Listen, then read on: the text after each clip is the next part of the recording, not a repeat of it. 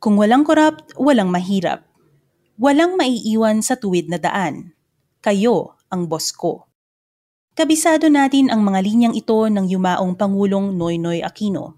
Bilang ika-15 presidente ng Pilipinas, hindi ba nakapagtataka na sa panahong iyon, siya pa lang ang Pangulong gumamit ng sarili nating wika sa kanyang mga State of the Nation address?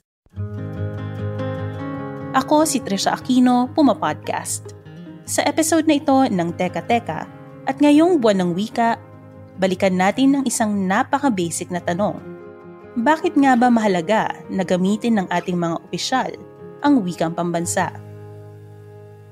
Nasa saligang batas natin na yung paggamit at pagpapayabong ng wika. At siya ang naging pinakamalaking ehemplo sa panahon na yan. Kung gaano ka epektibo ang paggamit ng wikang Filipino sa pakikipag-usap sa bansa, sa mga Pilipino. Yan si Ali Sanggalang, dating speechwriter ni Pangulong Aquino. Kinausap na rin natin siya dati tungkol sa kanyang karanasan kung paano maging boss si Pinoy. So hindi lang naman siya gumagamit ng wikang Filipino para magtunog malalim o magtunog en grande. Dito magwawakas ang pumumunong manhid sa mga daing ng taong bayan. I think may special connection ang wikang ginagamit ni Pinoy na wikang Filipino sa pag-connect niya sa mas maraming Pilipino. Sa iba't ibang klaseng taong kinakaharap niya. Hindi lang yung mga hinaharap niyang mga nurse, estudyante, magsasaka. Welcome development syempre para sa amin na nagsusulong ng pambansang wika.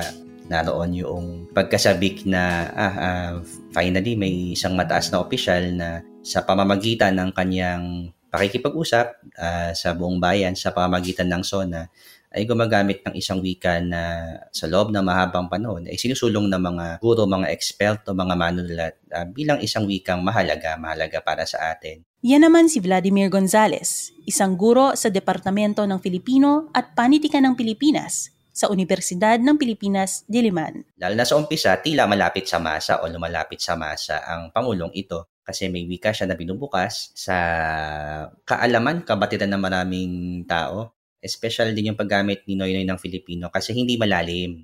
May mga hirit yan tungkol sa boxing, may mga hirit yan tungkol sa NBA at basketball.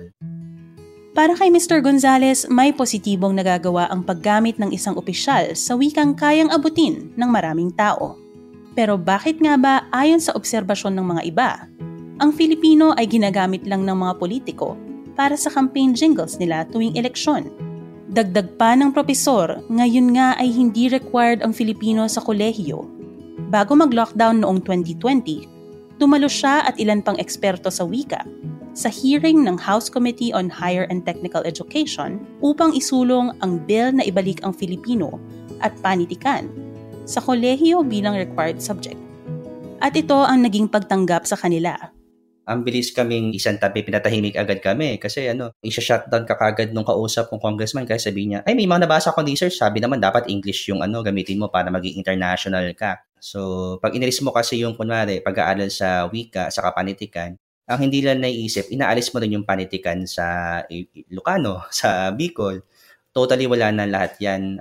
Pero tila sa ating mga mambabatas, okay lang yon. Basta nga, internationally, okay yung rankings at iba pa. Bagamat tila isinasantabi ang pagpapayabong ng ating wika ng ilang mga opisyal, mayroon din namang mga ahensya ng gobyerno ang nakakakita sa halaga nito. Lalo na sa panahon ng pandemya at sakuna. Laging may pagdiin na pinapabatid halimbawa sa media na may panganib ng magkaroon ng storm surge. Hindi raw naunawaan ng lahat ng tao itong storm surge. Akala nila normal occurrence lang siya kaya hindi kagad nakalikas ang mga tao.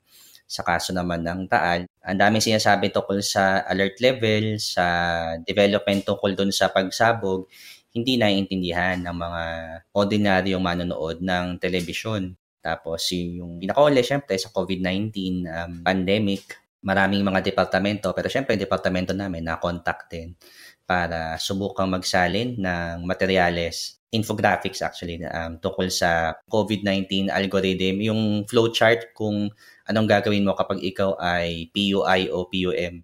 Nung mainit na issue naman ng anti-terror law, lumapit din sa kanila ang UP College of Law Institute of Human Rights.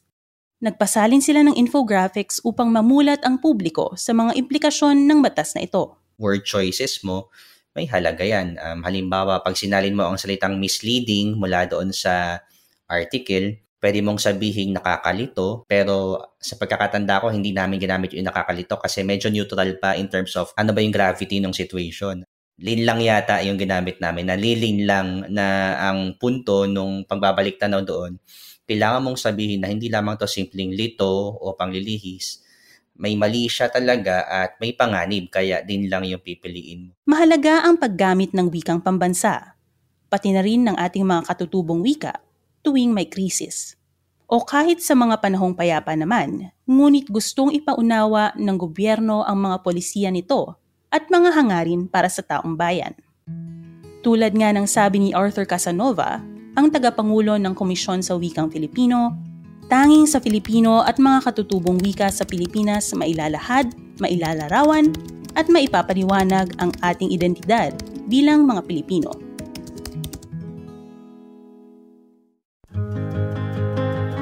Kayo po ay nakikinig sa Teka Teka. Ako si Trisha Aquino, Puma Podcast. Ang episode na ito ay isinulat ko at inedit ni Carl Sayat. Sundan ang Teka Teka at Puma Podcast sa Spotify, Google Podcasts o kung saan man kayo nakikinig. Maligayang pagdiriwang ng Buwan ng Wika.